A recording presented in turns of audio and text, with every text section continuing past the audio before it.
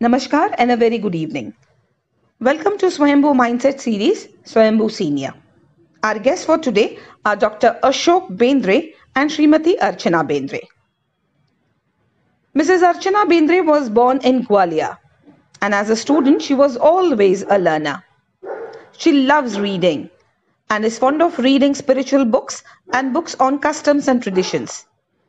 She is also a trained Bharatnatyam dancer. She loves to give back to the society and consistently helps students in their studies and also mentors and counsels them. In the year 1976, she joined Sophia Girls School as a biology teacher and she retired in the year 2007. Besides teaching, she led senior students of the school to Nepal and South India for educational purposes. She is also the examiner of CISE board for class 10 and 12th examinations. Dr. Ashok Madhukar Bendre. Dr. Ashok hails from Meerut in Uttar Pradesh. He completed his high school from Nagpur and was the rank holder in NCC. He completed his graduation and post-graduation in botany from MVM Bhopal. He writes books and his books are still available in the market since 1968. And this was done when he started working as a faculty member. He was also invited to teach online classes in Orissa for aspirants to become medical professionals, and this was long before online classes began. He is also invited by various schools for lectures on plant use and pollution. He's definitely a Swayambhu senior at 78.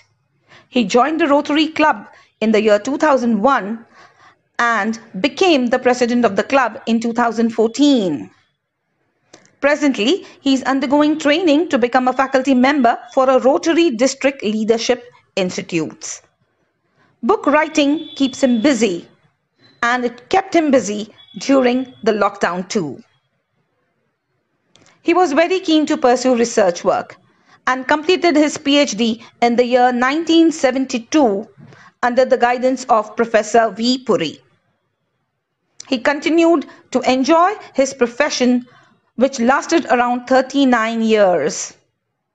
He has worked on pollution and led two students to the award of PhD on the same subject. Let's welcome our guest for today, and I invite Shri Anil Garg, our Swayambhu mentor, to please commence with our Swayambhu senior session. Over to you, Anil ji. नमस्कार मित्रों, आज का session शुरू करने से पहले मैं जब आ रहा था, कुछ लोगों ने मेरे साथ आज कुछ कहानियां शेयर की हैं।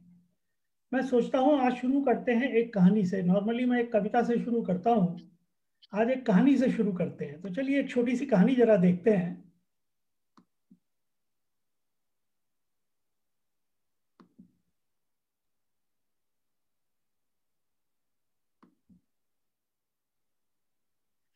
तो दोस्तों, किसी शहर में एक ओल्ड लेडी थी जो टीचर थी और उनको रिटायर हुए काफ़ी समय हो गया था और काफ़ी समय उस समय में उनके कोई मिलने वाला नहीं, कुछ नहीं। तो उनको लगता था कोई अप्रिसिएशन नहीं है, पता नहीं ज़िंदगी का क्या हुआ, शायद मैंने ज़िंदगी व्यर्थ की।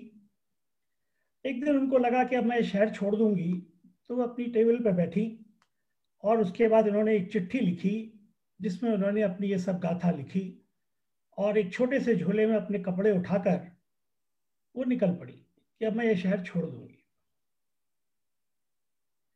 अचानक से जैसे ही दरवाजे से बाहर निकलती हैं तो देखती हैं कि एक लड़का एक व्हील चेयर पर उनके सामने आता है। उस लड़के ने उनको नमस्कार किया और कहा, देखिए मैं आपके पैर नहीं छू सकता इसलिए क्योंकि मैं व्हील चेयर पर हूं। उन्होंने कहा, बेटा मैंने तुमको पहचाना नहीं। लड़के ने कहा कि देखिए आप शायद मुझे नहीं पहचान रही हैं, आपने मुझे पढ़ाया था। उसके बाद मैं आर्मी में चला गया। बॉर्डर पे मेरे को कुछ गोलियां लगी और चोट की वजह से मेरे दोनों पैर एम्प्यूट करने पड़े। तब से मैं इस व्हील चेयर पे हूँ। लेकिन जब वो मेरा ऑपरेशन हो रहा था, मेरे दिमाग में आपके शब्द गूंज रहे थे, never say die, life is precious, enjoy it. वही शब्द थे जिन्होंने मुझे खड़ा कर दिया। हालांकि मैं व्हील चेयर पर हूँ, लेकिन मैं अब अपनी जिंदगी सुख से जी रहा हूँ। बड़ी मुश्किल से आपका पता मिला और आज मैं आपको धन्यवाद देने आया हूँ। तो दोस्तों, इसके बाद आप समझ सकते हैं कि वो टीचर वापस अपने घर गई। उनको इतना संतोष मिला कि देखो, मैंने किसी के जीवन में वैल्यू ऐड किया है। ये कहानी थी दो व्यक्तियों के बीच की। एक और कहानी सुनाता हूं जो मेरी एक अपनी निजी मित्र के साथ हुई है।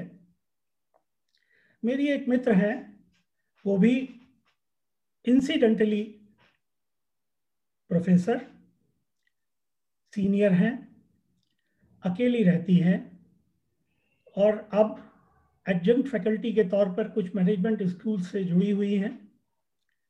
उनको भी यही लगता है कि कोई अप्रिशिएट नहीं करता, कुछ नहीं होता है। अचानक एक दिन खिड़की से बाहर देख रही थी तो एक डॉग बाहर बैठा हुआ था और शायद उसे भूख लगी थी। इनकी सोसाइटी में, कोयम्बटूर में ये रहती हैं, इनकी सोसाइटी में स्ट्रीट डॉग्स, स्ट्रे डॉग्स के लिए बहुत ज़्यादा एजिटेशन है। लोग बहुत शोर करते हैं, आप इन लोगों को खाना मत खिलाइए, ये गंदा कर देते हैं, सब कुछ करते हैं। लेकिन उस लेडी ने कुछ नहीं सुना। मेरी जो मित्र हैं वो मुझे बताती हैं फ़ोन पे कई बार, और वो रात में छुप करके या जब कोई नहीं है तब जा करके उसको खाना खिलाती थी, और वो डॉग वापस आकर के, उसको मालूम होता था, उनकी खिड़की के नीचे बैठ जाता था। अल्टीमेटली उसने पप्स भी दे दिए, और अचानक जब पप्स दे दिए तो सोसाइटी के लोगों ने उन पप्स को लेकर के शायद बाहर ले गए। उसके पीछे पीछे डॉग जो है फाइनली सोसाइटी से बाहर चली गई। अभी क्रिसमस आया था तो उन्होंने क्रिसमस पे गॉड से प्रार्थना की कि उसको कोई एंजल मिल जाए जो उसका ख्याल करे। तो मैं उनसे पूछता था, आपने कहा आप इतना इसके साथ लगी हो, इससे क्या है? कहती है, देखो, मुझे मेरी आत्मा में ऐसा लगता है कि ये मुझे अप्रिशिएट करती है क्योंकि ये मेरे नीचे आके बैठती है, और ये अप्रिसिएशन मुझे स्ट्रेंथ देता है लाइफ में आगे बढ़ने का। तो दोस्तों, ये दो छोटी छोटी कहानियां मैंने आपको इसलिए सुनाई कि ये बताती हैं कि अगर आप किसी की भी लाइफ में वैल्यू ऐड कर सकते हैं तो आपकी लाइफ सार्थक होती है। और हम लोगों की जिंदगी में हमारे पेरेंट्स के बाद सबसे ज्यादा वैल्यू जो ऐड करते हैं वो होते हैं हमारे शिक्षक, हमारे टीचर्स। आज मेरा सौभाग्य है कि मैं ऐसे एक दंपत्ति को आपके सामने प्रस्तुत कर रहा हूं जो दोनों टीचर हैं और जिन्होंने पूरी जिंदगी लोगों को पढ़ाने में बिताई। तो मैं स्वागत करता हूं प्रोफेसर अशोक बेंद्रे एंड श्रीमती अर्चना बेंद्रे का। नमस्कार जी। नमस्कार। और जैसा कि आपने एवी में देखा होगा, दोनों लोग 75 क्रॉस कर चुके हैं और अभी भी पढ़ाई में बच्चों के साथ लगे हैं और अपनी अपनी जिंदगी में अभी भी कहते हैं बड़े सुख से हैं। तो मैं शुरू करता हूं। प्रोफेसर सर, आप बताइए अपने विषय में थोड़ा, जिससे कि लोगों को पता लगे कि आपने बचपन में क्या किया और कैसे अब आजकल आप अपना जीवन बिता रहे हैं। धन्यवाद अनिल जी। हुआ ये कि एक साधारण परिवार, बड़ा डिसिप्लिन परिवार, दादाजी घर का कंट्रोल, और जो एक संस्कृति मिली सीधी सादी जिंदगी की, पता ही नहीं था कि हम किस तरफ बह रहे हैं, क्योंकि उन दिनों कोई पूछता ही नहीं था तुम कौन सी क्लास में पढ़ रहे हो, क्या सब्जेक्ट है, क्या करना है। तो हुआ ये कि धीरे धीरे धीरे धीरे जब हम 10वीं में आए तो एक दिमाग बनने लगा, करना क्या चाहिए। जी। कोई बात नहीं, हम आगे ग्रेजुएशन की तरफ बढ़ गए। तब भी दिमाग में कुछ ऐसा आने लगा कि कुछ जो हमारे फैमिली में किसी ने ना करा हो ऐसा कुछ। ये भी आया दिमाग में कि टीचर्स को देखते रहे कि कुछ ऐसा बनने में बड़ा अच्छा लग रहा, लोग सभी रिस्पेक्ट करते हैं। तो अनिल जी, एक छोटा सा मतलब इवेंट में आपको ऐसे ही बताऊंगा। जब मैं कॉलेज में बीएससी पढ़ रहा था, एमएससी पढ़ रहा था, तो एक हमारे टीचर, उन दिनों तो ना तो स्कूटर थे, तो एक साइकिल से आया करते, बड़ी अजीब सी आर्मी की साइकिल की, टेढ़ी मेढ़ी साइकिल थी, और डिपार्टमेंट हमारा ऊपर था, फर्स्ट फ्लोर पे था। तो जब वो अप्रोच करते थे गेट ग्राउंड फ्लोर पे, तो ऊपर से चपरासी देखता था कि ये आ गए, तो चपरासी भाग के नीचे जाता था और उनकी साइकिल ले लेता था, उनके हाथ से उनका बैग उठा लेता था, साइकिल उनकी पार्क करता था, और फिर उसके बाद उनके कमरे तक जाके कमरा खोल के उनका बैग रखता था।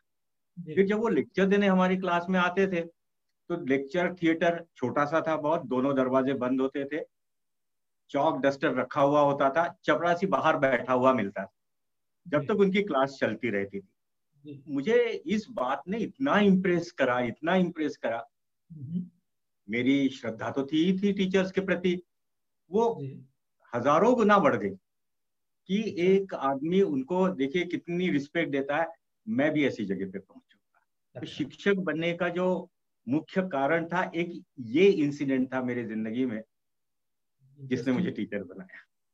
तो सर, आपको थोड़ा सा बीच में रोक रहा हूँ, जब आप प्रोफेसर हो गए जी, तो क्या ऐसा चपरासी था? उस समय तो हालात बदल गए थे अनिल जी। उस समय रिस्पेक्ट तो थी, बहुत रिस्पेक्ट थी, मुझे याद मतलब आता है। टीचर के नाम से बहुत रिस्पेक्ट थी। दुकान पे गए आप और पर्स भूल गए, जी हाँ, जी हाँ। पर्स भूलने के बाद जब सामान ले लिया, बैग में डाल लिया, और ध्यान आया कि पैसे तो है नहीं, पर्स तो है नहीं, तो दुकानदार ने कहा, अरे बाबूजी आ जाएंगे, कोई दिक्कत की बात नहीं। तो वो रिस्पेक्ट बहुत थी उन दिनों, बहुत थी उन दिनों। जी, मैंने फॉर्चुनेटली 6 महीने, सॉरी 1 साल पिलानी में और 6 महीने बीएचयू आईटी में, जो अब आईआईटी है, जी, पढ़ाया है। और उतने से पीरियड के भी जब कभी स्टूडेंट्स कहीं मिल जाते हैं तो बस समझिए बहुत अच्छा लगता है। तो बिल्कुल सही। जो अनिल जी, जो टीचिंग की बात है ना, वो आपने जो अभी वीडियो दिखाया, आप टीचर को कुछ नहीं मिलता।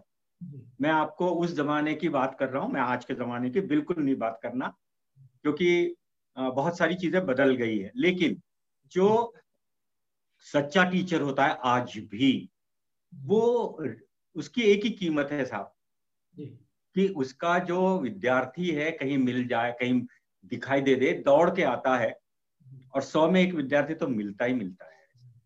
कि आपकी जो आपने कभी पढ़ाया होगा उसे, तो उसके दिमाग में वो देखिए, 60 लड़के एक क्लास में होते, 60 बच्चों को पढ़ाते हैं हम, सही बात है। ये पढ़ाया था। तो ये जो कमाई है ना, ये टीचर की असली कमाई है। हाँ जी, बिल्कुल। तो मैम, आपने भी शुरू से टीचर बनना सोचा था, या आप कैसे, आप तो आर्मी फैमिली को बिलोंग करती हैं? नहीं, मैं एक्चुअली आर्मी ऑफिसर थे मेरे फादर। तो बचपन मेरा बहुत ही अच्छा गया, मतलब मैं तो सोचती बचपन क्या, हमेशा अच्छी ही लाइफ रही है। तो मेरी अच्छे स्कूलों में पढ़े हैं, तो अच्छे जो टीचर्स वगैरह मिलते थे, कॉन्वेंट्स अच्छे होते थे। तो मैं तो उस वक्त मतलब मेरे फादर। जी, आप तो बहुत एग्जॉटिक कॉलेजेस में, स्कूल्स में पढ़ी हैं, दार्जिलिंग और उसके बाद श्रीनगर और जहाँ। I was really fortunate, just I should say I should be blessed. I was blessed because my father मेरी हर तो जिद पूरी जिद नहीं, मतलब मेरी जो इच्छाएं थी डांसिंग सीखने की, पेंटिंग वगैरह, तो मेरे को सारी उन्होंने करने भी दिया, और अच्छे स्कूल में पढ़े। तो टीचर्स अच्छी मिलती, तो मुझे तब भी I also had great respect for teachers. तो मैं हमेशा तभी से सोचता था या तो मैं टीचर बनूंगी, या मैं डॉक्टर से बहुत इम्प्रेस थी कि वो जिंदगी देती हैं। तो या तो डॉक्टर बनूंगी या टीचर बनूंगी, ये मेरा बस यही दो मेरा ये थे। तो जब आगे जैसे कि डॉक्टर तो नहीं बन पाई, पर मुझे जिस स्कूल में मैं पढ़ाती थी। प्रोफेसर साहब तो डॉक्टर मिल गए ना आपको? नहीं, मुझे बहुत अच्छा लगा। मेरी सारी बहनें भाई ये कहने लगी कि तेरी जो इच्छा थी आज तेरे अपने बेटे में देख ले। तो ये मुझे बहुत, yes, your son is a surgeon, yes.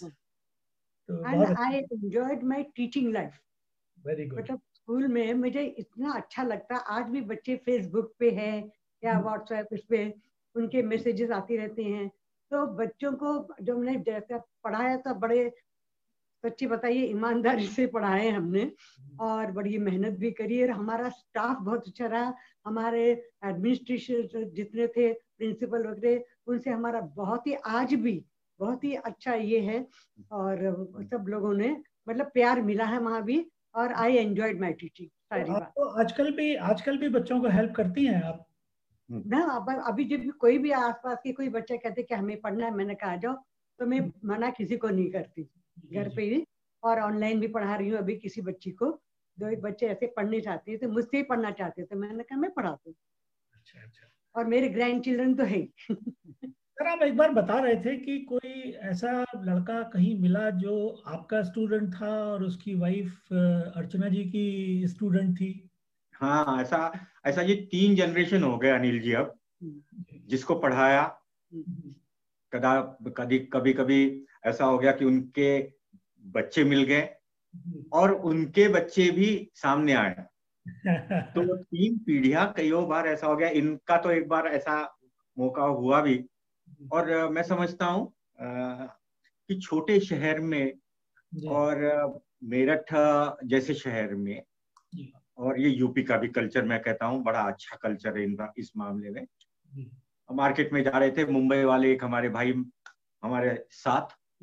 Mumbai में तो पड़ोसी का पता नहीं कि कौन है पड़ोसी। मैं पूछता हूँ भैया कहाँ है पड़ोसी, कह लीजिए सुबह 6 बजे जाते, रात के 10 बजे आते। हमें तो शक्ल संडे को देखते हैं हम इनकी, तो कुल मिला वो मेरे साथ थे। तो हम जब चलने लगे मार्केट में और अकेला रास्ता था, कोई कुछ था नहीं वहां, तो सडनली आउट ऑफ नोवेयर एक पीछे से आदमी आया। मैंने कहा कौन आ गया भाई, तो डर गया थोड़ा सा। उसने पैर छुए मेरे। तो एज द लक में हैव इट, मुझे नाम याद आ गया उनका। मतलब अब तो वो बड़े हो गए थे बहुत सारे। तो मैंने कहा ओंकार आप कैसे यहाँ? अगले सर नाम कैसे याद है, 30 साल बाद मिल रहा हूँ मैं आपसे। तो मैंने कहा वो तुम वही लड़के हो जिसके कि 300 में से 296 नंबर आए थे, एक सवाल तुम्हारा गलत था इसलिए 4 मार्क्स कट गए थे। He was shocked। अच्छा, मुझे भी पता नहीं मुझे कहाँ से याद आ गया एकदम, I do not know। Then he introduced his wife, ये मेरी बीबी है। Then he introduced his daughter, said ma'am ये आप बच्ची आपसे पढ़ी हुई है। मैंने कहा पढ़ी है। तो it was such a pleasant event कि मुझे वो अब याद हो गया। और मेरे वो मुंबई वाले जो भाई थे, भाई और भाभी दोनों थे, दे वर रादर अमेज्ड कि हमने मेरठ के बारे में और यूपी के बारे में जो सुना था वो तो बिल्कुल उल्टा निकला। तो this is a gift that we have, this is a gift that people give us too. Sir, आपने शुरू किया था पढ़ाना जी, उस समय की पढ़ाने के तरीके में और आज के पढ़ाने के तरीके में आपको काफी फर्क हो गया है। जी हाँ, जी हाँ, फर्क है। मेरे ख्याल से आपके रिटायर होने के बाद से भी बहुत फर्क हो गया है। बहुत ज्यादा, बहुत ज्यादा। और अब ऑनलाइन हो गया। हाँ जी, हाँ जी। तो आपने तो एक्चुअली तीनों फेज अटेंड किए हुए हैं। आपने तो उस जमाने में भी ऑनलाइन पढ़ाया हुआ था, उड़ीसा में आप बता रहे थे कोई। मुझे मौका मिल गया था एक। तो आपको, आप कैसे कंपेयर करते हैं इनको, या ये समय के साथ इवॉल्व हो रहा है तो अच्छा है, जो भी है अच्छा है? ऐसा हुआ अनिल जी, जब हम पढ़ाना शुरू करा तो टू बी ऑनेस्ट कि देखिए नॉलेज अपनी जगह है क्या आप खूब किताब पढ़िए, इतने बड़े चट्टे के चट्टे टेबल पे रखे रहते थे जब एमएससी करा, याद थोड़ी ना हुए कुछ ना। वो तो जितना याद है मेजर याद रहता है, भूल गए। बात क्या होती है कि आपकी फर्स्ट क्लास आ गई, रिश्तेदारों में बहुत चर्चा हुई, बहुत तारीफ हुई, अड़ोसी पड़ोसी खुश हो गए, माँ बाप भी कहने लगे कि इसने तो मेरा नाम ऊंचा करा। बिल्कुल ठीक हो गया, बिल्कुल ठीक, हम बहुत अच्छे हो गए। लेकिन होता क्या है, जब आप लड़के के सामने एक ऑडियंस देखते हैं, जी। लड़के के सामने चौक से लिखना शुरू करते हैं। तो मैं आपको सही बात बता रहा हूँ, आपको बड़ा मतलब अजीब सा लगेगा। जब पहली क्लास पढ़ाने में गया तो मेरे जो सीनियर्स थे, इन्होंने कहा कि तैयार होके जाना, ऐसे नहीं चलेगा। हमने कहा भाई तैयार क्या होना, हम तो किताब पढ़ के आए, कह ले देखना क्या होता है अब। तो हमने जो 40 मिनट की क्लास हुआ करती थी, हमने 1 घंटे का पढ़ के गए। और यकीन मानिए अनिल जी, मुझे लगता है 20 मिनट से ज्यादा नहीं पढ़ा पाया हमें। अच्छा, वो टेक्निक आती नहीं थी कि इधर से घुमाओ, कुछ और बात करो, इधर से नए नए आए थे, फ्रेश बिल्कुल। तो हम मतलब किसी तरह से 5-7 मिनट इधर उधर करके बाहर आए। तो दोस्तों ने बताया भैया ऐसे नहीं चलेगा, आराम से इलेबोरेट करके पढ़ाओ, तसल्ली से पढ़ाओ, ये नहीं कि किताब से जो पढ़ के गए वो बोर्ड पे लिख दिया। नहीं नहीं नहीं, ऐसे नहीं चलेगा। Then it took about I think a week or so. मैं धीरे धीरे धीरे पढ़ाने की रफ्तार स्लो करी, थोड़ी सी एक्सप्लेन करना शुरू करा। तो वो पीरियड जो था वहाँ, वो एक लर्निंग पीरियड था। और दूसरी बात मैं ये कहना चाहूंगा इसके साथ, जो आपका दूसरा पार्ट है क्वेश्चन का, कि यदि आप टाइम के साथ साथ बदलेंगे नहीं आप, तो टीचिंग भी एक ऐसी लाइन है जो आप पढ़ा नहीं पाएंगे। तो मैंने तो बोर्ड सीखा, फिर मैंने धीरे धीरे वो ओवरहेड प्रोजेक्टर आया करता था, उसे सीखा मैंने। फिर धीरे धीरे स्लाइड्स आती थी बनानी, फोटोग्राफ लेके, वो सीखा मैंने कि स्लाइड्स प्रोजेक्ट हुआ करती थी। और फिर अब तो मैं पावर पॉइंट प्रेजेंटेशन सीख गया। अब मैं कहीं कहीं वीडियो भी बना लेता हूँ छोटा मोटा। तो यदि आप विद द टाइम नहीं रहेंगे तो teaching is not a very simple thing, it is a technical thing and it needs, दूसरी बात, to handle the students is also art. तो आप जब तक बच्चों के साथ ये नए नए प्रयोग नहीं करेंगे, इंटरेक्शन नहीं करेंगे, आप अपना नहीं बना सकते बच्चों। और कुछ कुछ बच्चे बड़े शार्प होते हैं, आपको जो नहीं आता वो सब सिखा के जाते हैं, वो पूछ के जाते हैं। जी। तो सर दो चीजें हैं, एक तो कंटेंट है, जी हाँ, दूसरा उनके साथ इन्वॉल्व होना है। मैंने चूंकि जी हाँ, मैंने भी 1.5 साल पढ़ाया, और luckily I was one of the lucky people who were appreciated by the students. तो मैंने ये देखा कि जब तक उनके साथ इन्वॉल्व आप नहीं होंगे, बिल्कुल सही। तब तक बच्चे आपको एक्सेप्ट नहीं करते हैं। नहीं करते, नहीं करते, आपकी नॉलेज से कोई फर्क नहीं पड़ता, नहीं आप पड़ता। किसी भी चीज को कितने थॉरोली प्रेजेंट कर सकते हैं उस पर डिपेंड करता है। अनिल जी, ऐसा है जो 60 बच्चे होते हैं ना, 60 माइंड्स है वो अलग अलग, 60 माइंड्स है, एंड आउट ऑफ दो 60 minds you cannot satisfy all of them. तो आपको क्या करना है कि एक कॉमन कहीं तक प्रोसीजर आपको निकालना है। तो कुछ बच्चे तो, अब एक मेरा आपने याद दिलाई इसलिए मैं आपसे शेयर कर रहा हूँ। जिस कमरे में हम बैठते थे उसके बाहर ओपन ग्राउंड है मेरठ कॉलेज में, अब तो बदल गया मेरठ कॉलेज भी। तो लड़के धूप सेकने वहां खड़े होते थे। तो मैं क्लास जब लेता था उसके बाद मैंने चौक रखने, डस्टर रखने अपना उस कमरे में आया, तो बाहर लड़के बात कर रहे, अरे यार आज तो कुछ भी नहीं समझ में आया, पता नहीं क्या पढ़ा दिया। तो मेरे कान खड़े हो गए थोड़े से, मैंने कहा चलो आगे देखता हूँ। तो थोड़ा सा मैंने झांकना देखा, झांका, वहां पर्दा लगा हुआ था। दूसरा लड़का कहता है यार हमने तो नोट्स लिख लिए, तू नोट्स नहीं लिख रहा होगा, तू तो इधर उधर कर रहा होगा, हमें नोट्स लिख लिए, घर पे जाके पढ़ेंगे। तीसरा कहने लगा नहीं बहुत कुछ यार, वो किताब से मैं पढ़ के आया था, थोड़ा बहुत तो समझ में आ गया, अब थोड़ा बहुत और पढ़ेंगे तो समझ में आ जाएगा। So what I mean to say is कि आपको एक लाइन से आप जा रहे हैं तो उससे आप एक्सपेक्ट नहीं कर सकते 60 के 60 सेटिस्फाई हो। इसके अलावा कुछ लोगों के मन में शरारत होती है, तो वो शरारती भी होते हैं। जी हाँ, जी हाँ, बिल्कुल ठीक है। मैम आप तो लड़कियों के स्कूल में पढ़ाती थी, तो लड़कियां भी शरारत करती है क्लास में?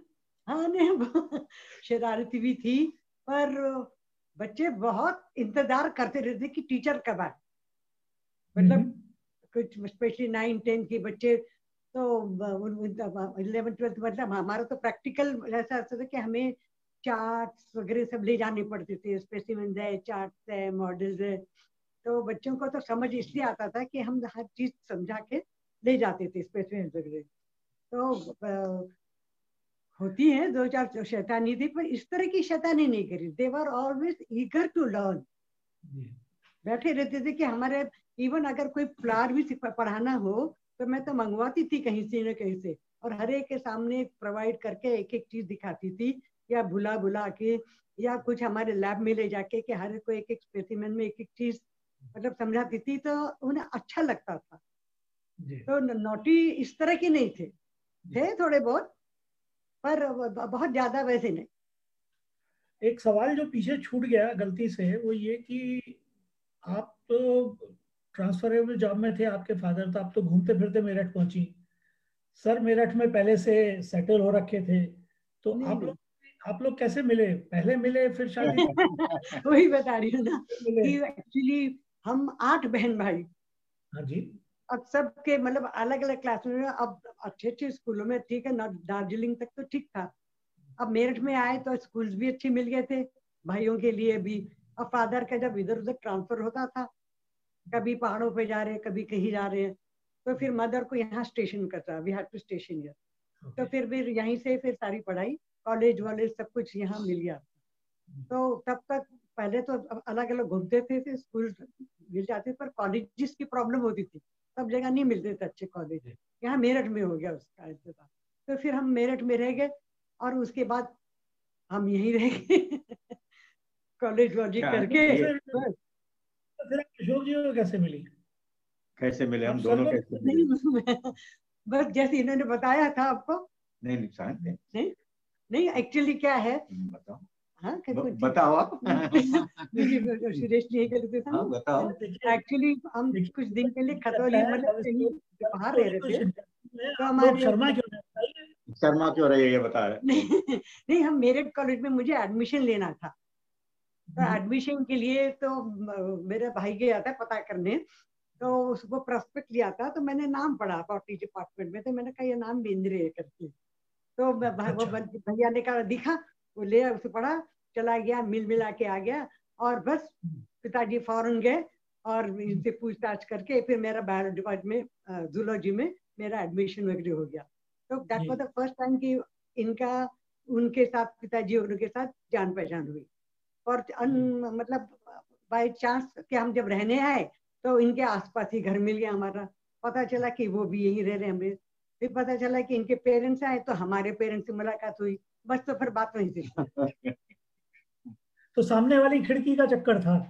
नहीं, ये पड़ोस वाली खिड़की का। नहीं, फिर मैं जूलॉजी में थी और ये बॉटनी में थे, तो थोड़ा सा ये हो सर जाता।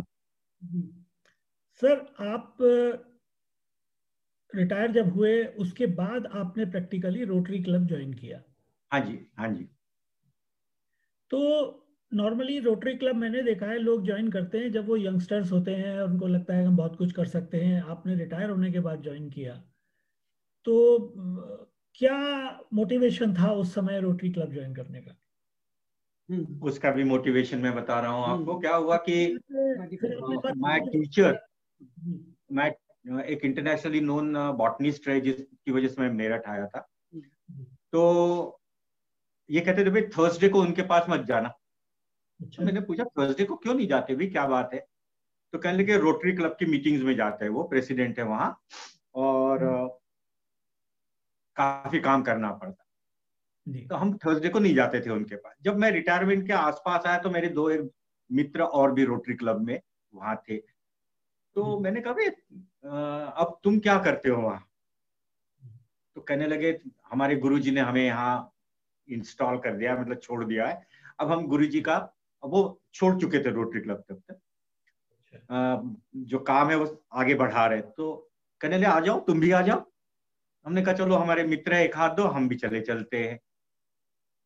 तो जब तो आई वॉज इन सर्विस, जब मैं गया 2-3 साल रह गए थे मेरे सर्विस के। एंड देन आई 2-3 साल तो मुझे ऐसा लगा कहाँ फंस गया मैं, क्योंकि काफी एल्डरली लोग भी थे, मिक्सचर था, mixture of all sorts of age. But then I started enjoying. उसमें हमारे रोटरी के शब्दों में फेलोशिप कहते हैं। फेलोशिप मतलब उठना बैठना, गपशप लड़ाना, एक दूसरे को समझना। तो वो हम एंजॉय करने लगे धीरे धीरे धीरे। तो जैसे ही मैं एंजॉय करने लगा, लोगों ने मुझे खींचना शुरू करा कि तुम भी आ जाओ, तुम भी आ जाओ, तुम यहाँ भी आ जाओ, तुम वहां भी आ जाओ। तो मैं मेन स्ट्रीम पे तब से हूँ फिर रोटरी के, और अब तो मैं खूब एंजॉय करता हूँ। फिर तो आप प्रेसिडेंट तक गए और उसके बाद आप फैकल्टी भी बन गए हैं तो। हाँ जी, हाँ, हाँ जी, हाँ।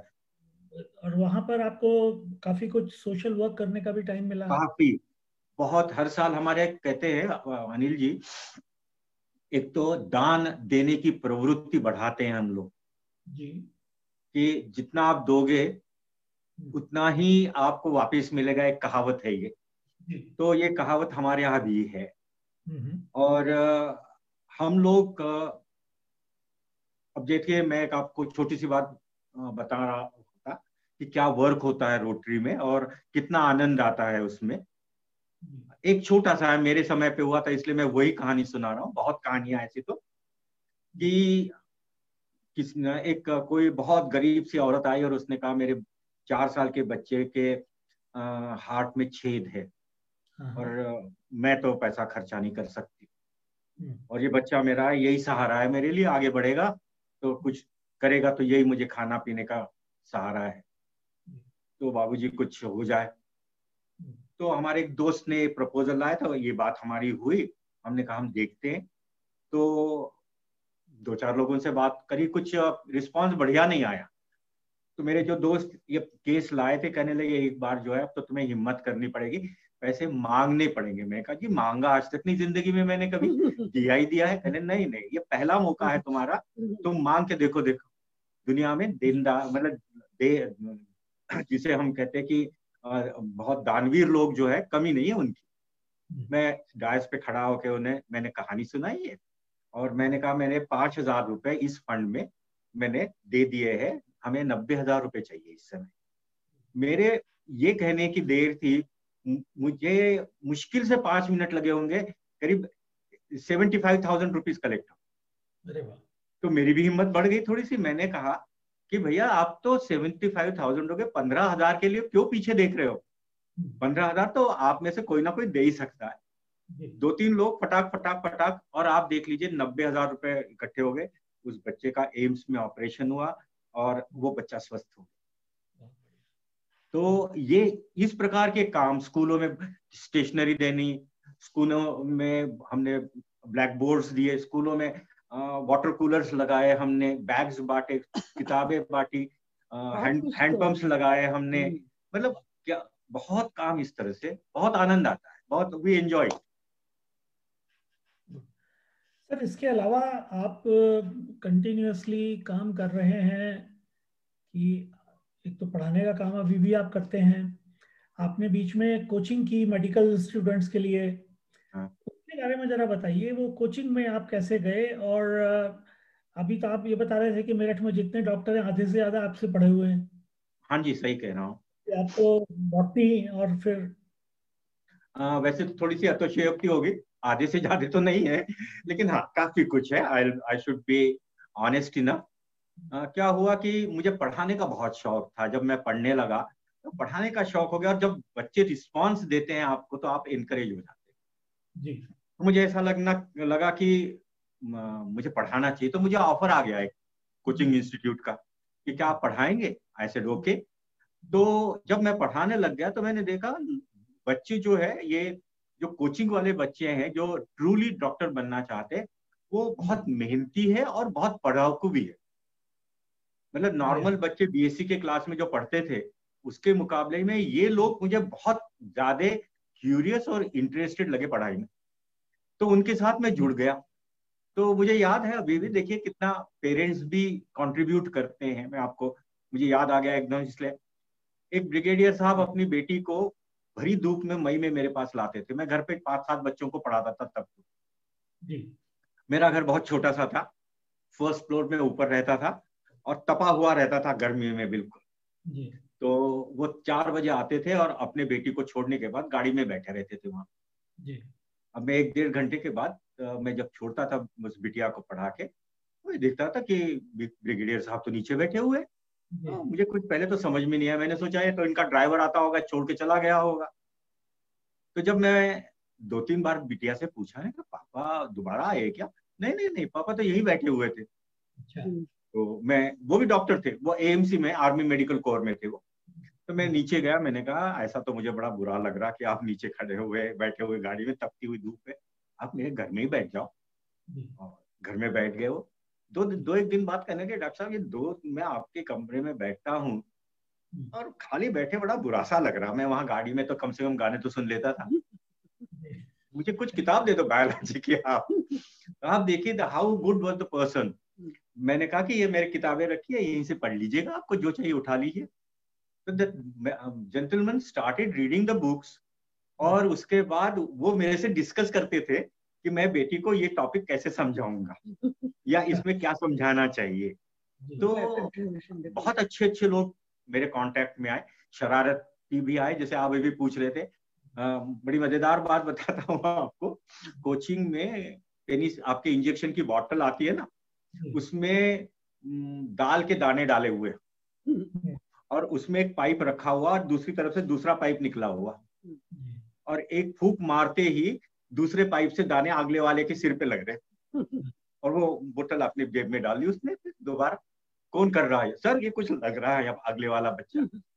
ऐसे भी बच्चे होते थे, पकड़ना मुश्किल होता था, लेकिन जो इंटरेस्टेड होता था, तो मैंने देखा कि जो बच्चा इंटरेस्टेड है वो दबोच लेता है दूसरे को जो डिस्टर्ब करता है। तो बहुत अच्छे अच्छे बच्चे आए मेरे पास, और बहुत, अब भी मैं कभी जाता हूँ मुझे बड़ी शर्म आती है वैसे ये करने। मैं गया डॉक्टर के पास, तो मैंने कहा भाई उनसे जरा कह देना डॉक्टर साहब से। तो डॉक्टर साहब सबको छोड़ के मुझे बुला लेते हैं अंदर। तो आई फेल्ट एम्बेरस्ड, मैंने कहा ये लोग 2-2 घंटे से बैठे हैं डॉक्टर साहब के पास और मुझे हाथी हाथी बुला रहे। तो फिर मैंने एक आध दो बार पैसे देके चुपचाप बैठा रहा, नाम उल्टा पुल्टा लिखवाया, चुपचाप गया उनके, उन्होंने हाथी हाथ फीस भी वापस करी, कहने के सर आपकी वजह से तो कुर्सी पे ही बैठे हैं हम लोग। तो there I feel honoured, I feel very honoured. Sir आपने बुक्स लिखी, बुक्स लिखना शुरू करने का कोई खास कारण?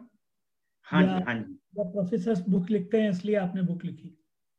ऐसा हुआ कि हम जब पढ़ाते थे तो एक हमारे यहाँ प्रैक्टिकल्स बहुत है बॉटनी जूलॉजी में। मैं बॉटनी का था, वहाँ प्रैक्टिकल्स बहुत है जी। और बच्चों को हम समझाते थे और बच्चे फिर उसी तरह से करते थे। और जब हमने ज्वाइन करा था तो हम बच्चों के हर एक सीट पे जाकर वो क्या कर रहा, कैसे कर रहा, क्यों नहीं कर रहा, ड्राइंग कैसे बना रहा, सब देखा करते थे। तो एक किताब हमारे हाथ पड़ी जो कि इसको इंस्ट्रक्शंस उसमें ये दे रखी थी सारी।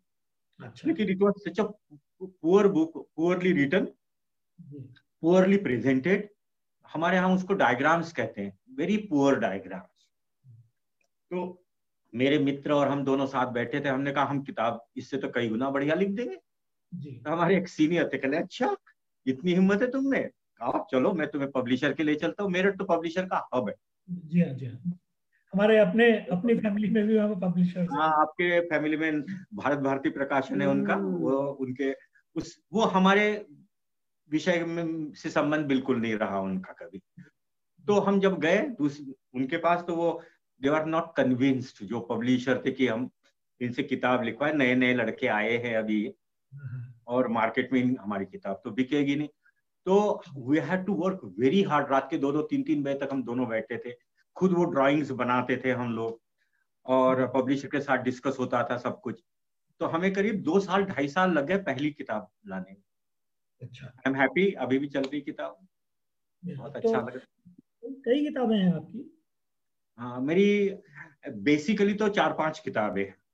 अब क्या होता है, यूनिवर्सिटी में सिलेबस चेंज होते हैं हर बार। जो फ्रेमवर्क है हमारे एजुकेशन का, उसमें ये है कि 30% ऑफ द सिलेबस, एक कॉमन सिलेबस बनाया है सरकार ने, 30% of the syllabus can be change by universities on their own.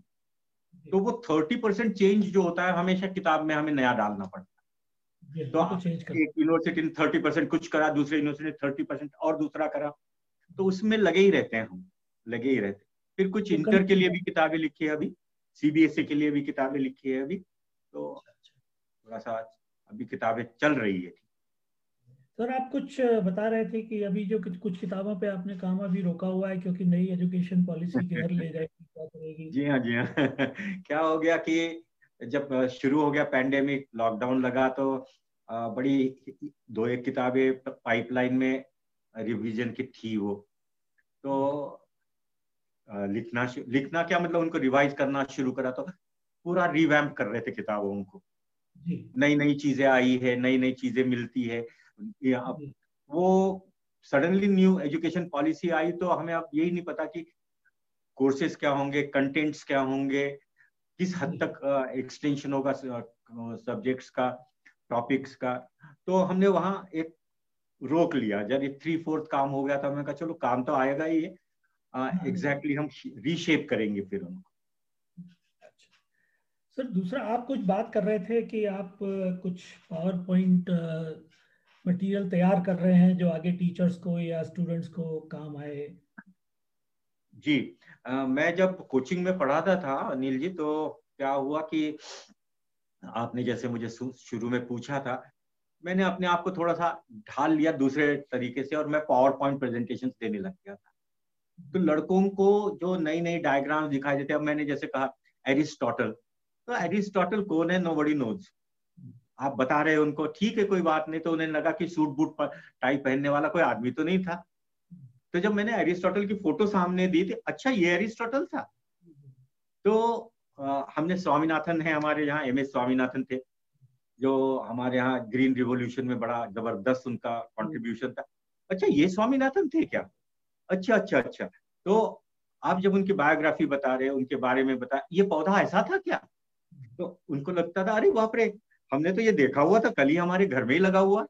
कहने लगे, इस तरह से मेरी जो थोड़ी सी इच्छा हुई कि इनको ये दिखाता चला जाऊं। तो मैंने बहुत सारे पावर पॉइंट्स बना लिए थे और मैं कोशिश करता था बच्चों को कि ये दिखाता चला जाओ, क्योंकि बॉटनी विजुअलाइजेशन बहुत है उसमें, बहुत विजुअलाइजेशन है। तो मैं वीडियोस भी लाता था कहीं ना कहीं से बच्चों को दिखाने के लिए। तो कुछ मैंने बना लिए थे। Now what I am trying to do is I am completing them, और कुछ उनको इम्प्रोवाइजेशन कर रहा हूँ नए नए टेक्निक्स के साथ, कोशिश है मेरी। तो कुछ तो बन गए हैं। मेरी इच्छा ये है कि ये मेरे पास ना पड़े रहे, कहीं ना कहीं किसी के काम आ जाए। I am trying to find out what can I do with them. आप कुछ वीडियो लेक्चर्स रिकॉर्ड करने की बात भी कर रहे थे। हाँ, मुझे क्या हो गया कि मैं लॉकडाउन में तो फंस गया, कहीं जा नहीं पाते, कहीं आ नहीं पाते, किसी से सलाह नहीं ले सकते। अब जब थोड़ा सा ये कम हो जाएगा तो मेरी इच्छा ये है किसी कॉम्पिटेंट पर्सन से मैं ये सीखूं थोड़ा सा, कि वीडियो लेक्चर देते देते मेरे पावर पॉइंट भी दिखे और मैं इंटरेक्शन भी कर सकूं स्टूडेंट से। यदि ऐसा कुछ प्रोग्राम ये बन सकता है तो आई एम रियली इंटरेस्टेड। तो सर इसमें दो चीजें हैं, मैंने आपको उस दिन जिक्र भी किया था। आज की तारीख में कुछ वीडियो लेक्चर्स काफी पॉपुलर हो रहे हैं, दैट इज हाँ जी, नंबर हाँ वन। जी, सेकेंड थिंग इज आज की तारीख में e learning now is becoming very हाँ पॉपुलर। जी, हाँ जी, हाँ जी, तो प्रोबेबली एक तरीका ये हो सकता है कि आप कुछ ई लर्निंग में जो लोग काम कर रहे हैं उनके साथ इंटरेक्ट करें, हाँ जी, हाँ और जी। आप अपना कंटेंट कैसे उस फॉर्म में दे सकते हैं जिसको कि वो लोग यूज करके पब्लिश हम्म कर सकें, हम्म। क्योंकि ये लिगेसी आगे बहुत ज़्यादा काम आने वाली है।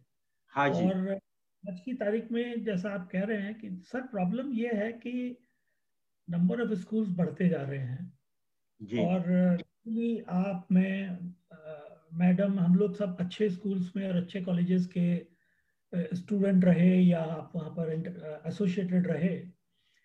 आज की तारीख में जो प्राइवेट स्कूल्स मशरूम हो रहे हैं, वहाँ पर फैकल्टी को भी नहीं पता होता मुझे क्या पढ़ाना है और कैसे पढ़ाना है। हम्म। ये काफ़ी एक चीज़ है। तो जो आपसे जब ये डिस्कशन हो रही थी तो मुझे लगता है कि ये जो मटेरियल है इसको आप टीचर्स के लिए भी कुछ कर सकते हैं कि उनको काम आए, क्योंकि आज की तारीख में टीचर्स को कोई नहीं बताता क्या करना है। एक बात सही है बिल्कुल आपकी, ये एक्चुअली उनके काम आ जाए और वो पढ़ाने लग जाए, इसको इम्प्रोवाइज कर ले अपने आप, या एडिट कर ले, उसको कोई प्रॉब्लम नहीं उसमें।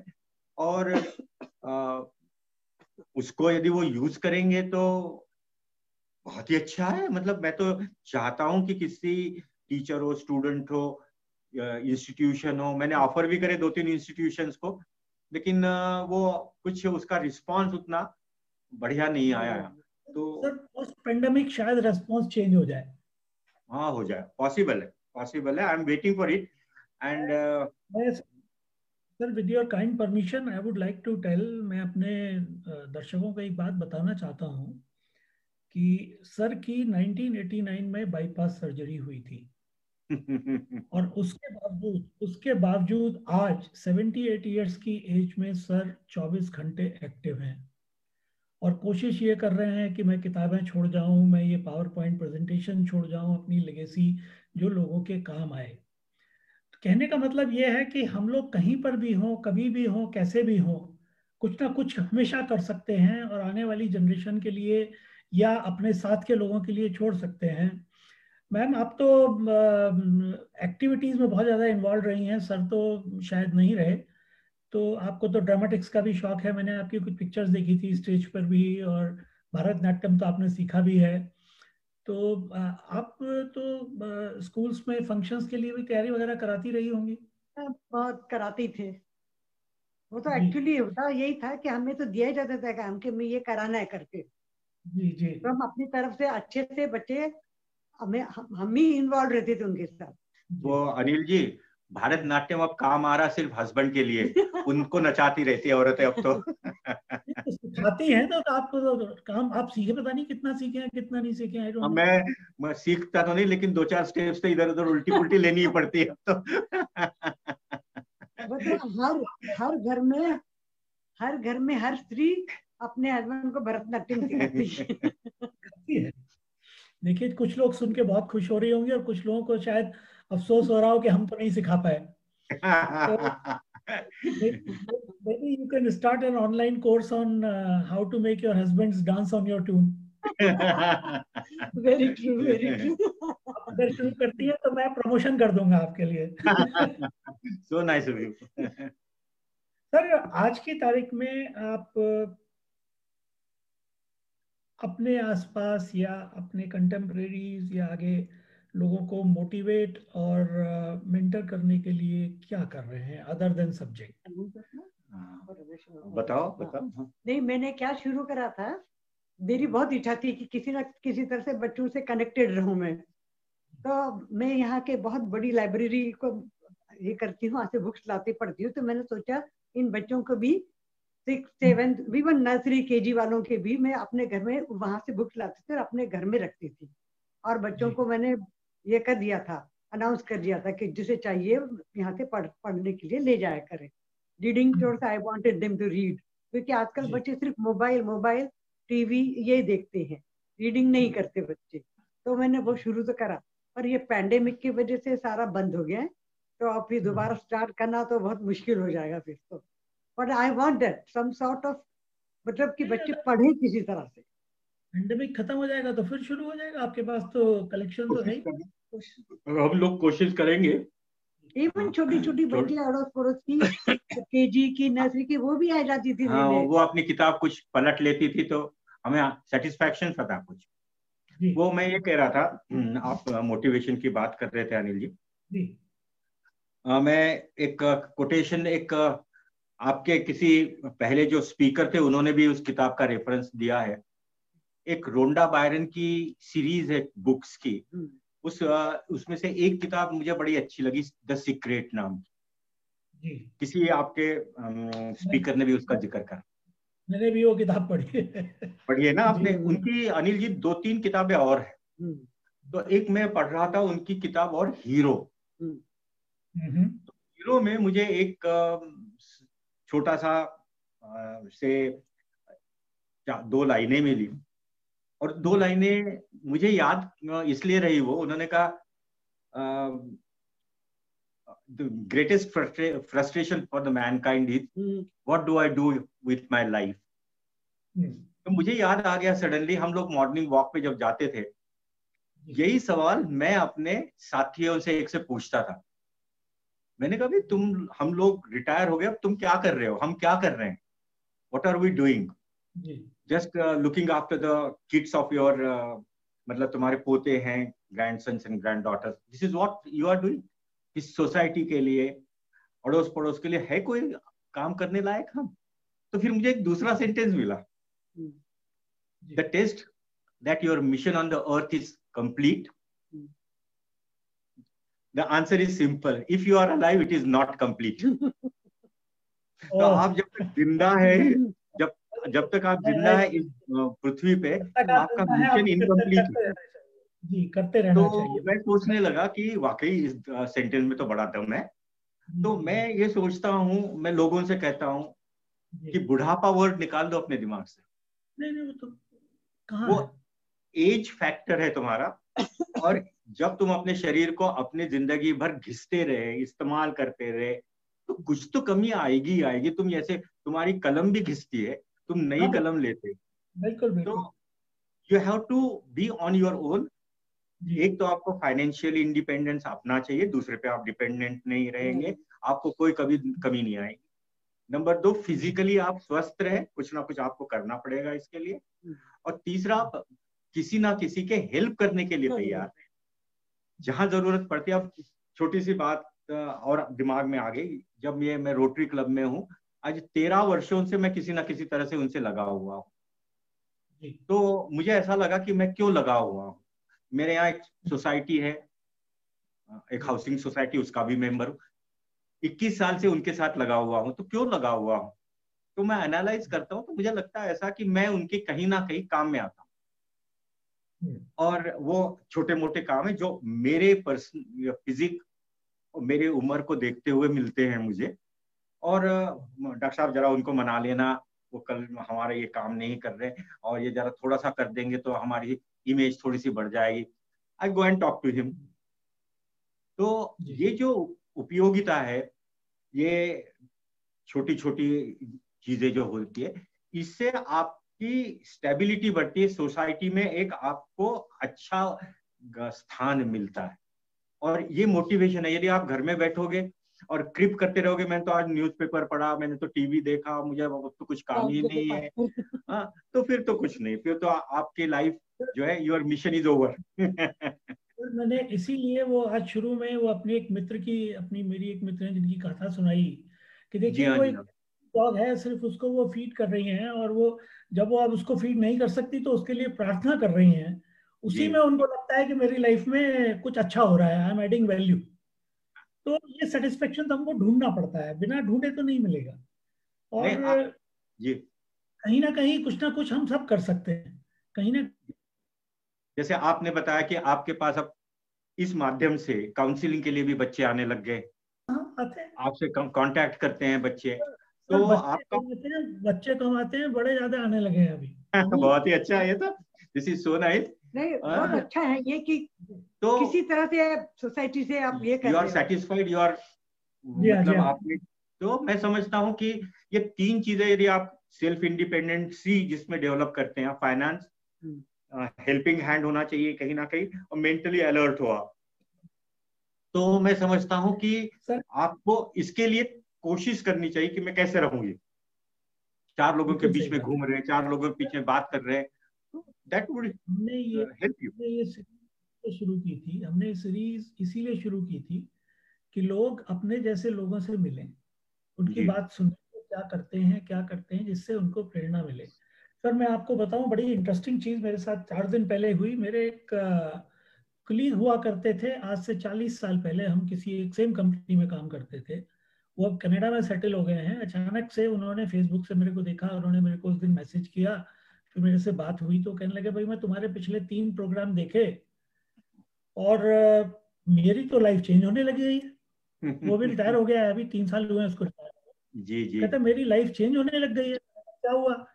कहते मुझे सडनली मुझे रियलाइज किया मैंने कि मैंने इंजीनियरिंग जब करी, दिल्ली कॉलेज ऑफ इंजीनियरिंग से इंजीनियरिंग किया था, तो अच्छा कॉलेज है, सब कुछ है। कहता अब मुझे लगता है कि मैंने कुछ किताबें तो सिर्फ इम्तिहान पास करने के लिए पढ़ ली,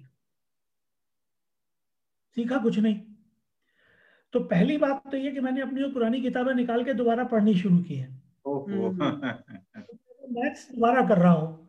जब मैं करने बैठा तो मुझे पता चला कि मेरे अगल बगल में मेरे कुछ फ्रेंड्स हैं जिनके बच्चे मैथ्स में वीक हैं, तो मैं उनको पढ़ाने लगा हूँ। Very nice, very nice.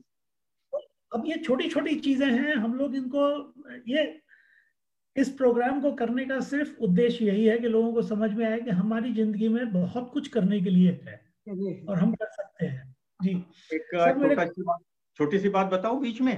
Please please. हाँ, मैं जब बीमार था, आपने जिक्र कराई तो इसलिए मैं आपसे उसको, उसका भी खुद ही, 89 में व्हेन आई वाज हॉस्पिटलाइज, तो मेरे बगल में एक पेशेंट और थे, एल्डरली पर्सन। और वो अपनी भगवान की मूर्तियां लेके फोटो लगा के सोफे पे वही पूजा करने लगे दूसरे दिन, जिस दिन एडमिट हुए। तो मैंने कहा एक आप मुझे बात बताएंगे कि आप क्या मांग रहे हैं? तो कहने लगे मैं कह रहा हूँ कि भैया मेरी जिंदगी अच्छी हो जाए, मुझे बाईपास ना करनी पड़े। तो मैंने कहा आपको डॉक्टर ने बाईपास बता रखी है? मैं I was much younger to him. तो कहने लगे हाँ बाईपास बताइए, और मैं बाईपास से डर रहा हूँ कहीं मैं खत्म हो गया तो मेरा उस बच्चे की शादी हो कैसे होगी, मेरा बिजनेस कैसे चलेगा। मैंने कहा है बिना दवाई के मर गए आप तो क्या होगा, आपके बिना बेटे की शादी नहीं होगी या आपका बिजनेस नहीं चलेगा। मैंने कहा दुनिया चलती है, आप यदि आप नहीं करें बाईपास तो हो सकता है 4 दिन जो आपको मिलने वाले हैं शायद वो भी ना मिले। खैर मैंने बड़ा पता नहीं कैसे कहा होगा, क्यों कहा होगा, आई डू नॉट नो। तीसरे दिन व्हील चेयर में मुझे वो गैलरी में मिले हॉस्पिटल के। तो उनकी बीवी बुला के मुझे कहती भाई साहब आपने कुछ कहा था क्या इनसे?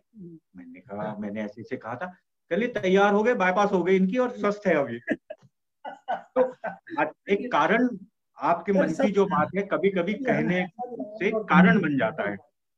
तो ये मोटिवेशन ये है। सर हमारे कुछ गेस्ट हैं, शायद कुछ सवाल भी पूछ रहे हैं। जी जी। तो इनको एक धन्यवाद कर रहे हैं ज्वाइन करने के लिए। भारती, अजय प्रकाश श्रीवास्तव, पूनम चौहान, सुमन चटर्जी पूछते हैं what do you think about new education policy 2020 doctor Bendre? It's an excellent one. पहली बात तो इसलिए मैं कह रहा हूँ एक्सेलेंट कि एक छोटा सा आपके दिमाग में ऐसा आता है, देखिए मैंने 9th पास करा, मैंने 10th पास करा, मैंने 11th पास करा और मैं कहीं नहीं हूँ। तो उसका जो एक बहुत बढ़िया एस्पेक्ट मुझे ये लगा कि अभी रिसेंटली मैंने एक दुखद घटना देखी कि मैं पास नहीं हुआ, ही कमिटेड सुसाइड। तो यदि ये 12th के बाद यदि फर्स्ट ईयर में, सेकेंड ईयर में, थर्ड ईयर में कहीं डिप्लोमा दे रहे, सर्टिफिकेट दे रहे, डिग्री दे रहे, तो एक एहसास जो ये खराब हो रहा बच्चों को कि मैं फेल हो गया, इस एहसास जी हाँ, उससे बचेंगे, वो डिप्रेशन से बचेंगे। और दूसरी बात भी ये है कि बोझ तो बहुत बढ़ गया है पढ़ाई का, बहुत कम कर रहा है आपके सिलेबस में जैसे बात हो रही है। और जो एसेंशियल्स है वो 10th तक 12th तक एसेंशियल्स पढ़ाए, उसके बाद फिर स्पेशलाइजेशन तो आपकी मर्जी है, आप जितना चाहे। स्पेशलाइजेशन तो इतना बड़ा गड्ढा है कि खोदते खोदते भी आप थक जाएंगे, वो बाद में। एक और जो अच्छी चीज मुझे लगी वो ये था कि अर्ली स्टेज से वोकेशनल ट्रेनिंग भी शुरू हो रही है। जी हाँ, जी हाँ। मतलब आप 11वीं के बाद पढ़ाई छोड़ दी तो एटलीस्ट आपको कुछ तो हुनर आएगा, आप सोच सकते हैं कि आप क्या काम करेंगे। तो मेरे ख्याल से मिस्टर चटर्जी आपको अपने सवाल का कुछ जवाब मिला होगा। बाकी डिटेल में आप नेट पर भी देख सकते हैं। Rohini Chitle, discipline, dedication, doing the hard efforts inconsistently appreciate, ये आपको सर अप्रिशिएट कर रहे हैं। What are the advantages of teaching online? Advantages advantages तो ये है कि बच्चे जब कहीं आ जा नहीं सक रहे तो कनेक्टिविटी तो रहती है ऑनलाइन टीचिंग से। पर आई फील कि जो प्रैक्टिकली हम लोगों के जो सब्जेक्ट्स हैं जिसमें प्रैक्टिकल्स वगैरह बहुत जरूरी है, दिखाना, इंटरेक्शन बच्चों के साथ जरूरी है, वो ऑनलाइन इतना नहीं हो पाता। फिर भी कि बढ़े हैं बच्चे घर पे, स्कूल नहीं जा रहे हैं, तो ऑनलाइन टीचिंग में कुछ तो कनेक्टिविटी, कुछ तो जा रहा है उनके पास। बिल्कुल ये तो नहीं कि ब्लैंक है कर, तो थोड़ा सा फायदा है। I think this is an alternative but not the solution. Not the solution. Sir ऐसा है कि मेरा इसमें थोड़ा सा मैं थोड़ा सा कुछ ऐड करना चाहूंगा कि ऑल्टरनेटिव है, ठीक है, सॉरी, ये ऑल्टरनेटिव अभी शुरू हुआ है एकदम से, क्योंकि एक झटके में शुरू हो गया। कल तक नॉर्मल टीचिंग थी, आज ऑनलाइन हो गई। समय के साथ इसमें इवोल्यूशन हो रहा है, तो जो चीजें आज हमको लगता है मिसिंग है उनको भी डालने का कुछ ना कुछ प्रबंध धीरे धीरे आएगा। कैसे, अब प्रैक्टिकल कैसे होगा I really don't not know as of now, क्योंकि मैं आजकल मेरा वो सब्जेक्ट नहीं है, नहीं तो मेरे ख्याल से होगा। मैं इसलिए कह रहा हूँ कि जैसे वर्क फ्रॉम होम में लोगों को शुरू में था, अरे कैसे होगा, कैसे करेंगे, ये मेरा तो काम ऑडिटिंग का है, मैं कैसे कर सकता हूँ। अब आज मेरे कुछ दोस्त हैं जो चार्टर्ड अकाउंटेंट की प्रैक्टिस करते हैं, वो कहते हैं यार मैं तो हम तो वैसे ही घबरा रहे थे, अब तो बड़ा अच्छा है, मैं तो ऑफिस जाने की जरूरत ही नहीं है, actually I don't need an office, I can run from my house. तो मतलब इवोल्यूशन है सर, वो तो होगा। बट यस, आपके सब्जेक्ट्स जो प्रैक्टिकल वाले हैं वहाँ तो दिक्कत है। अब जैसे इंजीनियरिंग में भी अगर वर्कशॉप करनी है तो करनी है, तो उसका तो सोल्यूशन कोई नहीं है, लेकिन उनके लिए वो डेडिकेटेड टाइप का, उस टाइप के काम के लिए with social distancing and all, one can actually probably take out methods. तो ये था। मंजरी शुक्ला नमस्कार करती हैं। और सुमन चटर्जी का एक और सवाल है, do you think holistic development of a child is distraction to examination based education? बताइए मैम। मैं ये चाहती हूँ कि बच्चे जो स्कूल जाते हैं तो आपस में उनका आपस में इंटरेक्शन जो होता है, तो उनको एक वो एनवायरनमेंट चाहिए होता है। जो हम सिर्फ ऑनलाइन दे रहे हैं तो वो उनको दे आर नॉट सेटिस्फाइड। उन्हें तो स्कूल में ग्रुप में बच्चों के साथ बैठ के जो एक मतलब वो भी that part is also very important, तो जो हम ऑनलाइन में नहीं प्रोवाइड कर सकते। वो ऑनलाइन का बात होगी सर। ये तो मैम ये पूछ रहे हैं distraction to examination based education. वो क्या है कि एग्जामिनेशन रट्टा, जिसे एक बड़ी क्रूड लैंग्वेज में कहते हैं, if you know something you can reproduce, but I think it's not a very good idea again.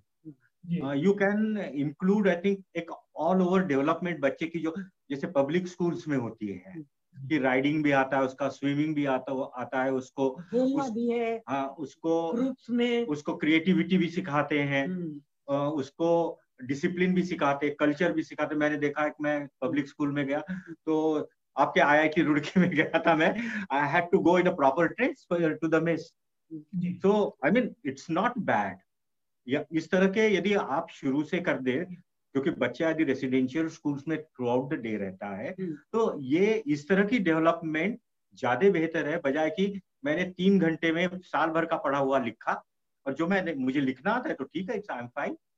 मेरा अपनी जगह कुछ मानना यह है कि आजकल के बच्चों का एक्सपोजर हमसे, हमारे टाइम के मुकाबले पता नहीं कितने गुना ज्यादा है। जी हाँ, जी हाँ, बिल्कुल ठीक। एक छोटी सी इंसिडेंट बताऊंगा। मेरी ग्रैंड डॉटर 2nd क्लास में थी, और तब तक उसको लिखना लिखना शायद बहुत अच्छे से नहीं आता रहा होगा, लेकिन तो मैं उसको सुबह सुबह कभी कभी स्कूल छोड़ देता था। तो मैं उसको स्कूल छोड़, मेरे घर से स्कूल का ड्राइव मुश्किल से 7-8 मिनट का है, 10 मिनट का समझिए। तो वो अपना कुछ उसका शायद टेस्ट था, क्या था वो, कुछ पूछ रही थी। उससे अचानक से मेरे को पूछा, नाना जैसे काउज का हर्ड होता है, ऐसे फिश का क्या होता है? अब मैं इंग्लिश स्कूल का पढ़ा हुआ नहीं हूँ तो मुझे एकदम से दिमाग में स्ट्राइक नहीं किया। तो मैंने उसको बोला, बेटा तुम्हारे एग्जाम में आएगा क्या? मुझे तो पता नहीं है। तो शी सेड, अच्छा अपना मोबाइल दीजिए। उसने मेरा mobile, and you know she was, मैं तो गाड़ी चला रहा हूँ, मुझे सुनाई दे रहा है वो उसके मुंह से क्या निकल रहा है। Cows herd group of animals. तो उसने गूगल खोला, ग्रुप ऑफ एनिमल्स टाइप किया, इतने में उसका स्कूल आ गया। तो उसने मोबाइल मेरे हाथ में दिया, नाना इसमें से देख के समझ लेना, और उधर के अपना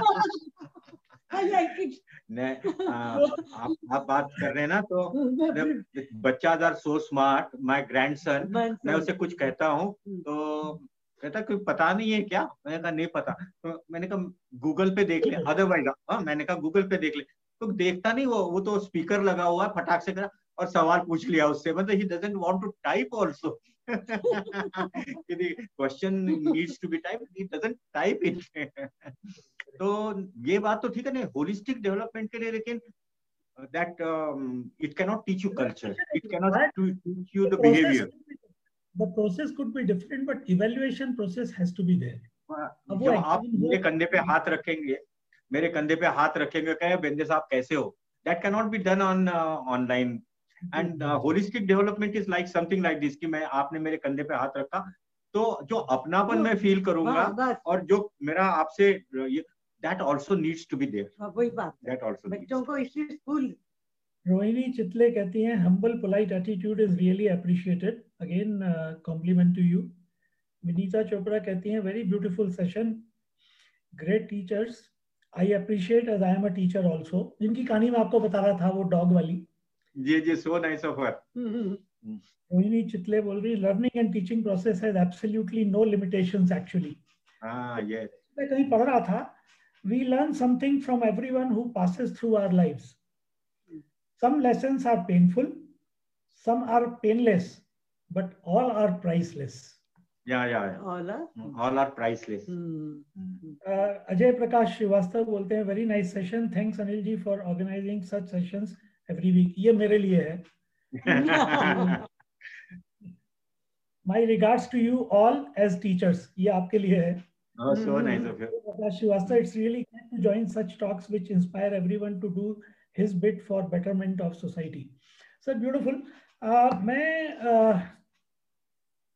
जैसा आप बात कर रहे थे कि आपका तो सारा समय टीचिंग स्टूडेंट्स और आप अपने फ्यूचर के लिए जो लेगेसी बना रहे हैं उसमें बीता, तो मैंने एक सोचा कि मैं लोगों से शेयर करूं गुरु शिष्य परंपरा क्या होती है, पुराने जमाने में क्या होती थी और आज भी वो है या नहीं. तो मैं एक छोटा सा वीडियो आपको दिखाना चाहूंगा. परम ब्रह्मा परम विष्णु गुरुर ब्रह्मा गुरुर ब्रह्मा गुरुर विष्णु गुरुर्देवो महेश्वराय. जी, तो ये मैं छोटा सा दिखाना चाहूंगा. Since ancient times, knowledge has been valued in India. Long before the first Vedas were written down and stored for study by posterity, this knowledge has existed in the minds of sages. The gurus passed on this knowledge to their disciples by reciting it to them. The disciples memorized what they heard, and when it was their turn, they too passed it on to those who became their disciples. It is a common prescription in several Indian traditions that students must spend early years of their lives in a Gurukul to learn from a teacher. Shruti, the tradition of listening and memorizing, is only one among many teacher-student paths. Other such paths may be Bhakti and Advaita. The minds of wise teachers and devoted students are the vessels which have carried knowledge from distant history into present times. This is the essence of the Guru Shishya Parampara. तो sir ये गुरु शिष्य परंपरा थी और आज भी यही है, चाहे मेथड ऑनलाइन हो गया हो, चाहे मेथड कुछ भी हो. अब आप भी जैसे वो बता रहे हैं कि किताबें लिख रहे हैं, पावर पॉइंट प्रेजेंटेशंस बना रहे हैं, छोड़कर वो चाहते हैं आगे लोगों के काम आए. तो ये है गुरु शिष्य परंपरा. जाते जाते हमेशा की तरह एक कविता मेरी तरफ से नहीं सुनाऊंगा तो मेरे कुछ श्रोता नाराज हो जाते हैं. मेरी पूंजी है मेरी सीख. हमने ये बात डिस्कस भी की, आपने बताया भी. मेरी पूंजी है मेरी सीख, सीख जो मिली माता पिता से, बंधु बांधवों से, शिक्षकों से, सहकर्मियों से, अपने बच्चों से, अनेक अनजानी मुलाकातों से और आप सभी मित्रों से. आप सभी मेरे गुरु हैं, मेरे जीवन को आयाम देने वाले. और आज इस दिन जब हम शिक्षकों के साथ हैं, सभी का सादर अभिनंदन और बहुत बहुत शुभकामनाएं. तो सर आपने अपना कीमती समय दिया, अपने एक्सपीरियंस हमारे साथ शेयर किए, इसके लिए बहुत बहुत धन्यवाद. मुझे यकीन है कि श्रोताओं को कुछ लाभान्वित हुए होंगे और आपको फिर भविष्य में भी आप ऐसे ही लोगों की सहायता करते रहें. और मेरा तो आपसे अब इंटरेक्शन होता ही रहेगा क्योंकि मुझे बहुत कुछ सीखना है. और अभी तो मैं आपसे 10 साल पीछे हूँ. So nice of you. बहुत अच्छा लगा. We enjoyed talking to you. We enjoyed. Thank you very much. नमस्कार. जय हिंद.